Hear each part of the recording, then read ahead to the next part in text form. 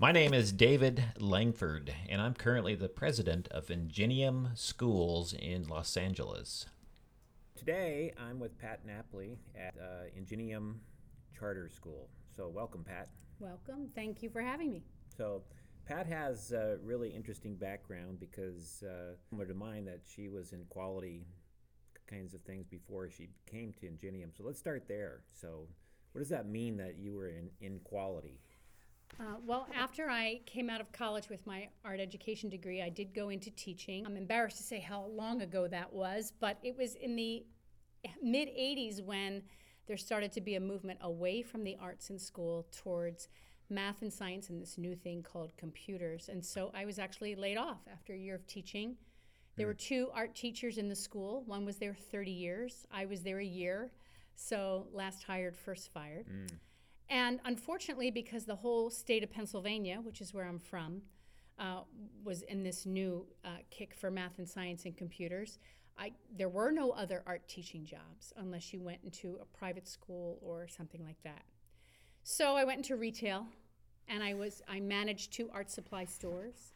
And then I was a window dresser. Of course, it's called a visual merchandiser, but I did that for a while. But the retail hours and my husband, in public accounting, we never saw each other. And so I wanted to get a more traditional Monday through Friday 9 to 5 job so that my husband and I could actually cross paths once in a while. So I actually went to work for a leasing company, a large leasing company in Philadelphia. And I went into customer service because I had a retail background and I was in management in retail. I went from a customer service rep to a customer service supervisor, then to a manager. Then I was a director of a whole unit. And that was when we just started to hear inklings of this thing called TQM. And shortly thereafter, we were purchased by a Japanese bank. And of course, the Japanese had already been through the total quality management movement with Dr. Deming. And so it was only starting to come to America.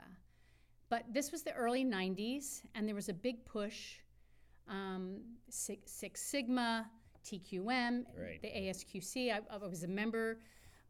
And so I did a lot of training. And what happened was our company decided they needed to reduce processing time, improve customer satisfaction, improve productivity, reduce costs. And so they pulled 3 people to form a team. We were pulled out of our mainstream duties. I was on the customer service side as the director of customer service. Somebody came from the credit management side, people who were credit analysts who did this all by hand, and somebody from the collections side. And we were kind of put in a room for about 7 months with the guy who was our boss was on the IT side, very early IT of that time. And we were charged with improving all of those metrics, with changing things, and especially with automation. So nowadays you say to people, what's your credit score? And people know what that means. But back then, all of that was done by hand. And so now we needed to automate it so that businesses could understand how they were approved or declined in terms of credit to get a lease. And it was very intense, but so rewarding to immerse ourselves in studying processes down to every minute. We tracked how every minute was used. We created flow charts. We interviewed every employee to talk about what they did and when they knew it was going wrong versus when they knew it was going right. We surveyed customers and vendors, did customer satisfaction surveys. So we had to distill a lot of data, a lot of information. I thought when I started studying it, the most attractive thing was the de-emphasis on the individual and everything was on the process. Absolutely. So. Actually, that was pretty much an eye-opener. When it did seem that there was an individual that was a special cause, it came down to training. And so we could take it back and say, well, if they didn't understand the process as part of the system, so that was a deficiency in training. Yeah, people today don't realize, because this has actually become much more mainstream, that it's, to look at the system instead of the people. But back then, it was, if you had a problem, you fired somebody. Exactly. And so, and especially in something, now this was a rather large company that had just different regions of customer service. And so then we started looking, all right, well, wait a minute, why is this team that services the Southeast, for example, why do they have better metrics than, say, the team that was servicing New York City? And so it was great to study all of that over the course of that time. And what happened was we put together a huge plan. This team, we were called the Operations Task Force, OTF. And we put together this huge plan with like 10 or 11 major recommendations to the president of the company. And they adopted pretty much all of them. And that led to automated credit scoring, which we now, with Fair Isaac Company, the FICO score, but for companies. And that sped up the process. Just anybody who's ever bought a house and you're waiting to hear back from the realtor, did we get the house? Did we get the house? That waiting is horrible. Or you're putting in for a loan and you want to hear from the bank, did we get that loan? So we knew that turnaround time was the biggest indicator of customer satisfaction. Not even whether you're approved or declined. Of course, everybody would like to be approved. But once we distilled down what is it that makes customers most dissatisfied, it was the wait time. And so by improving our processes, automating what we could automate, and improving our turnaround time, customer satisfaction shot way up, which means vendors were more likely to use us as a leasing company because they were more satisfied. And so that was a big part of it, knowing your customer and what it is they really want. You think you know because you're in an industry for a long time. You think you know it. But until you really dig deeper and find out what really drives satisfaction. So bringing all that thinking to Ingenium, and so we started with enrollment and really started studying enrollment, and what you just described is exactly what caused our enrollment to shoot to maximum capacity for next year. We never had that before. And we just really analyzed, that communication with the customer and the touch points and put together a really good enrollment team, and it's really worked well. Well, it changes how people perceive education. If you think of education where the child, the student, is the customer, but that really isn't true. It's the family. The parents are the customer. They are entrusting their student to you, but they're the ones, especially in a charter school environment where they have the opportunity for choice, and they can go to any school they want. They can go to their local school if they're satisfied with it, but if they're not, they're the one who makes the choices. And so you really need to talk to that customer, the parent, and say, what is it that you're really looking for? I always say that students are part of the system, and the product we're producing is not students, it's the learning that goes on. So you want students working with you as a team to improve the product, which is learning. Exactly, and taking that paradigm shift from parents are looking for their students to get A's, because I do not believe that's the case. Parents want their students to love learning so that they want to come to school every day, and the parents don't have that battle, oh, mommy, I don't want to go to school. They want their kids so excited to come to school, and so how do you create that environment where a kid doesn't want to miss it? Yeah, it's so interesting, because every parent says, what'd you do at school today? Yeah. And the kids say, nothing. That's the message that they get. Exactly. So fast forward from my years in business, I eventually became the total quality director for the whole organization. I reported to the Japanese management and the president, and my job was to take things that seemed to come from the ivory tower, like the mission statement, the vision statement, and distill it down to all the people who actually did the frontline work. And I said, well, it really has to come from the front line. They're the ones who have the major touch point, just like teachers here are the major touch point to the families. It has to come from them. They're the ones who have to embrace it and be a part of it. And absolutely. So it took some time for that big shift to happen, but it was very rewarding. We put together teams of employees, I'm going to say cross-cultural, but it was, somebody from accounting, somebody from sales, somebody from customer service, whatever, that would sit down in these teams, and they would, without any fear, because that's a big thing, drive out fear, right, is to identify where there were gaps in excellence. Everybody wants to do a great job. Students want to do a great job. Teachers want to do a great job. Management's role is to break down the barriers that would prevent anybody from doing that great job and having pride and excellence in their work. And so that's what my role was there. My husband got transferred to California, so I had to leave that job, and we came to California in 1996, and I was a stay-at-home mom for a few years. I had a 1-year-old and a 4.5-year-old. And fast forward, we moved to North Carolina, and that's how I got back into teaching, because my son's private school needed subs for when teachers were out. And so you just back and forth across the country. I did flip back and forth. And Charlotte, North Carolina was a lovely town and great place to raise kids.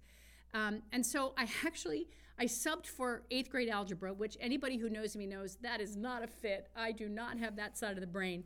But that was interesting. But the best part was, unfortunately, their French teacher got into a car accident, broke an elbow, chipped some teeth, all this. So she was out for a whole week, and I got to sub in French. And I have had 9 years of French, and I'm fairly conversational. So that was a great fun.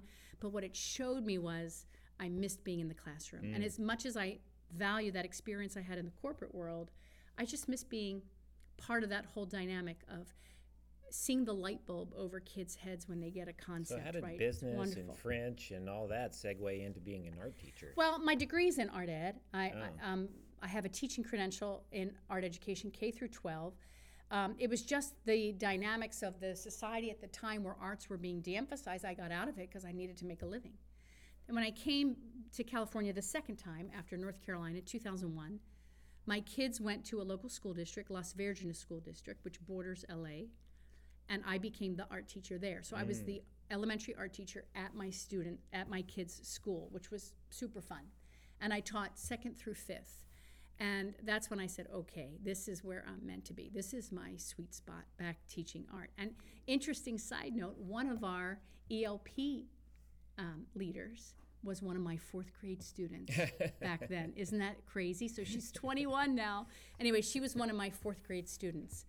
And so she still can't call me by my first name here on campus. She still calls me Mrs. Nepley because she sees me as her 4th grade art teacher. So I taught until they went on to middle school. And then I was offered another job in ministry. So bringing my managerial experience with my love of being with kids and learning. So for 6 years, I ran a children's ministry at a very large church. And I had a staff of 7 and a volunteer corps of about 200.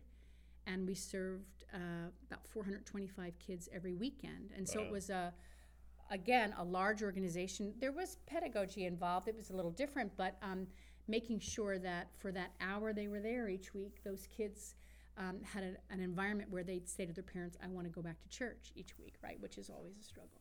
And so some of the same kind of concepts. How do we make this the best place kids can be all week? While I was in that job, I got a call from a friend who was a film and television producer. And he said, Pat, we want to put together art curriculum for homeschool families. Would you be interested in doing that on film, on DVD? So I did. I wrote curriculum for homeschool families, and I filmed it. Wow. And so I have 2 sets of DVDs. One is called Art Projects, and it's 36 distinct lessons so that homeschool families can just pop in a DVD. Cool. And then another year called Art Projects. What's a DVD? What's a DVD? What's a DVD? Well, yeah. Anyway, so this was like from 2010 to 2014. So I did that for a period of years. And even though it was in front of 4 cameras, it showed me that I missed being in the classroom again. So my job in ministry had me a couple steps removed from the kids because I was in management. And I just missed it so much. So I loved creating the curriculum. I loved sharing my excitement and my love for art with students, but I wasn't getting that immediate feedback of the kids being excited about a project. I'm looking through a camera. And even though we got emails saying, oh, we love your product, or we love the lessons, or we love Miss Pat, it just wasn't the same. Mm-hmm. So I decided I needed to get back in the classroom. And so I looked for a position, but unfortunately in LA area, elementary schools don't have art teachers. I mean, it's very rare. In fact, some middle schools, including the one we co-locate with, don't have an art teacher. And so finding a job as an art educator was a little challenging, and I knew that the best place to go would be the charter schools. Mm-hmm. And I was a really big proponent of the charter school movement, and I had studied it quite a lot and believed in that mission of offering parents school choice. And since a charter school has that kind of autonomy to decide what's important to them in terms of what they present in the classroom. So that's how I got hooked up with Ingenium. I answered an ad, and I came here. And at the time, Ingenium was only in its 2nd year. Ingenium Charter was only in its 2nd year. So the enrollment was, I'm going to say, half of what it is now. And so it wasn't enough for full-time. So they were trying to figure out and I needed a full-time job. And so they said, And so I said, well, you know what? I also taught chorus. So my first year here, I taught art and chorus. So I was the arts specialist. So Monday, Wednesday, Friday, I taught art. And Tuesday and Thursday, I had students for chorus. And we put on a winter concert. We put on a spring concert. And so that was great. And every year's been different. So my second year, we had a middle school now co-located here. So I actually taught elementary and middle school art. But I didn't have a classroom. I was art on a cart. I was art on a cart. So we had to figure out how to make that work. And then the third year, anyway, every year's been a little different, but that's okay, because part of the mindset of TQM or even continual improvement is that things aren't going to be static. They're not going to be the same. Every year you have to adapt to to pursue excellence with whatever the conditions are then. So when I came along, started talking about dimming and quality and all this, it was like deja vu for you. Oh yeah, but it was. But I was cheering because I knew, and it's not a flavor of the month thing, and that's the other part of this, because having been around the block a little longer than a lot of the other teachers here, and being in doing my student teaching in Philadelphia, right, a big urban school district, and then teaching in a suburban school, and my kids went through both private and public school and religious school, and then so I've been in a lot of different environments, and I've seen where this year our emphasis is on reading and literacy, and then this year our emphasis is on, well, if you really are embracing total quality, it's not a yearly, it's a forever attitude. And that can be a huge shift for a lot of people. And especially if it's not coming for the schools that teach teachers, right? If they're not hearing about that, then they come out of their teacher training and it feels so incredibly different from what they were prepared for. The great thing for me is that Ginniam was always into Baldrige and had that kind of a thinking, that kind of a path. So it was easy for me to just come in and just sort of move it to a next level. Yes, so exactly. That's been really fun. So so tell us a little bit about art here. Well, I see every student in the school. So that's a lot of kids, a lot of names to remember. I usually get it by the last week of May when I finally remember everybody's name. So in a way, that's great that I see every student in the school. Everybody knows me. In a way, it's kind of difficult because unlike the relationships that a core classroom teacher has with her 28 students, I don't have that same kind of thing. It's impossible to get that with 440. But for me, my focus is not on product, it's on process. So I want to make sure these kids have experienced new materials. They might have crayons and markers at home, but I want them to experience collage and watercolor and oil pastel and chalk pastel. Yeah. To me, it's just the experience of either material or a technique. There are some skill development. Drawing is a skill like any other skill, so the more you practice, the better you get. It's just like playing tennis. I mean, I couldn't hit a tennis ball over the net, but if I had a great instructor and a lot of opportunities for practice, I'd get better at it. Same thing with drawing. But also scissor skills and adapting from gross motor, which they have when they're the little TKers, to more fine motor skills. I have expectations of my fifth graders and their craftsmanship that's going to be more stringent than what I would have with the younger grades. Sure. So it's something that develops over time. And so it's just a trajectory. I love that there are some students that I've had since they were in kinder, and I now have them in fifth grade, and I can see their skill development. Well, some people that are listening to this might be wondering, how do you do this in a non-graded environment? Because I've talked to people that they just don't believe that kids will work hard unless you're grading them. But no, I first of all, you have to make the content accessible and engaging. And so that's something that I really work hard on. And even after, the good thing is, because I have multiple classes of the same grade, if I try something with my first class of the day at 8 o'clock and I see, that thing didn't work, I tweak it and I change it by the time I see the second class of that grade. So I'm constantly doing an assessment to say what can be tweaked or changed to make it even better for the next time around. Mm-hmm. It could be as simple as how materials are passed out, or it could be how I explain a certain drawing aspect. Do I do it up at the whiteboard, or do I do it at the tech desk, or do I do it around the demo table? So it's opportunities for improvement happen every day, all the time. And getting that feedback from the students about which worked best. Absolutely. And I tried something, I had to do a quick fill-in lesson because one class was behind the others, and so I did a quick cartooning class. So I asked the fifth graders to mark on the parking lot before they left. I said, tell me, what did you think about that little cartooning class? Because we don't have opportunities to do just these little one-off things. Most projects are 2, 3, 4 weeks, and then they get the finished product. And they loved it, right? It was an opportunity to have instant success. So I'm not intimidated by a non-graded environment. I see kids who really want to put their best effort in because of the pleasure it brings them. It's really something, I want them to have pride in their work. Mm-hmm. Even though I'm not as concerned with product as I am with process, what I try to encourage the kids, especially when they say, I can't do this. I say, well, you can't do it yet. Yeah, but good. With some practice, or if you need some help from me, or ask other people at your table, you'll be able to do it. You just can't do it yet. So I try to make it just a fun place that kids don't want to miss. I mean, that's really my focus. So how did you get over the hurdle, like you mentioned, the parking lot, and you're getting feedback from your students? And so I know a lot of teachers that when they start down this road of improving quality, they are I've had instances where they're insulted that kids give them feedback. So you just seem to do it effortlessly because it's part of who you are and what you do. But what would you tell people? Well, I like hearing from the kids' perspective because they might think of something that I'm way older than these kids, so I don't live in their world. And so from their perspective, if they say to me, this is too hard, I want to understand, well, of course it's easy for me. I have a trained degree in art, right? And I do my own art at home. I'm an artist at home.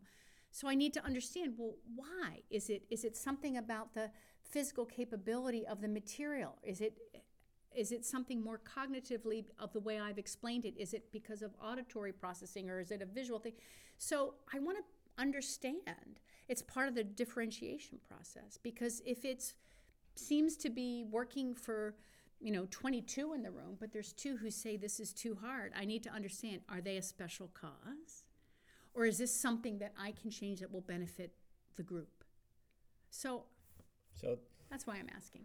In closing, give us a vision of what we should be working for with art in Ingenium schools.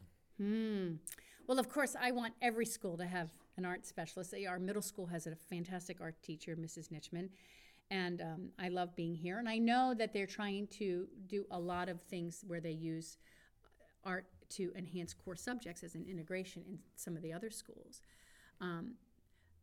So our teachers are very creative anyway, so I love that. But I think, especially in Los Angeles, this is a very visual city, visual culture. This is where the movie industry is, the major animation studios. Lots of the big gaming companies are here in suburban LA. And so the arts is a job path for a lot of people in this town. And so it behooves us, if we're going to create lifelong learners who look at the world where they don't necessarily have to go into accounting with math or something else, that they need to see that there's an opportunity for them and that the arts are part of that. And so that's why I'm such a big proponent of the arts. And I think when you start young, I understand that high schools might have art, but by the time they get to high school, kids are pretty fixed in the way their brains are. I want to have kids that have some left brain and some right brain, and they need to stretch in both sides of that brain. And so that's why music and art. I would love to see that there'd be music and art, and maybe even drama, in every school, so that kids have an opportunity for both visual art and performance art, because I think it just stretches them, grows them. And also for those students, where my little sweet spot is, for those students who may not be the shining stars in the academic side, they have an opportunity for success here that they might not have recognized anywhere else. So they can go home feeling proud of the work that they did. I want kids to leave feeling like they have been successful in art. It might not look like anyone else's, it might not look like the sample, but they are proud because they were successful in that process. And that means the world to me. So Well, thanks, Pat. I know this is your lunchtime and you need to get some lunch. So that was a fantastic story, and you told it so well. You must have lived it. Well, I did. And like I said, I'm not afraid to talk in front of an audience on camera or whatever. But I'm very passionate about sharing art with kids. And I love when they get just as excited as I do, which is why I love to take kids on field trips to art museums and things like that. And for some of this community that we serve, our underserved community, their exposure to art with me might be the only time they have it. And I'm very aware of that. And so I just feel like it's the place I need to be at this particular time. Thanks. Well, we're very, very lucky and very fortunate to have you here, and hope you're going to be here a long time. So, Well, thank you. I look forward to it. thanks very much.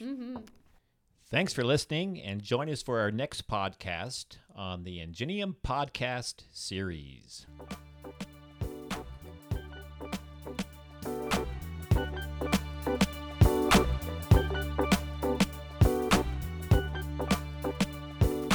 If you'd like to learn more about Ingenium Schools, you can go to our website at ingeniumschools.org.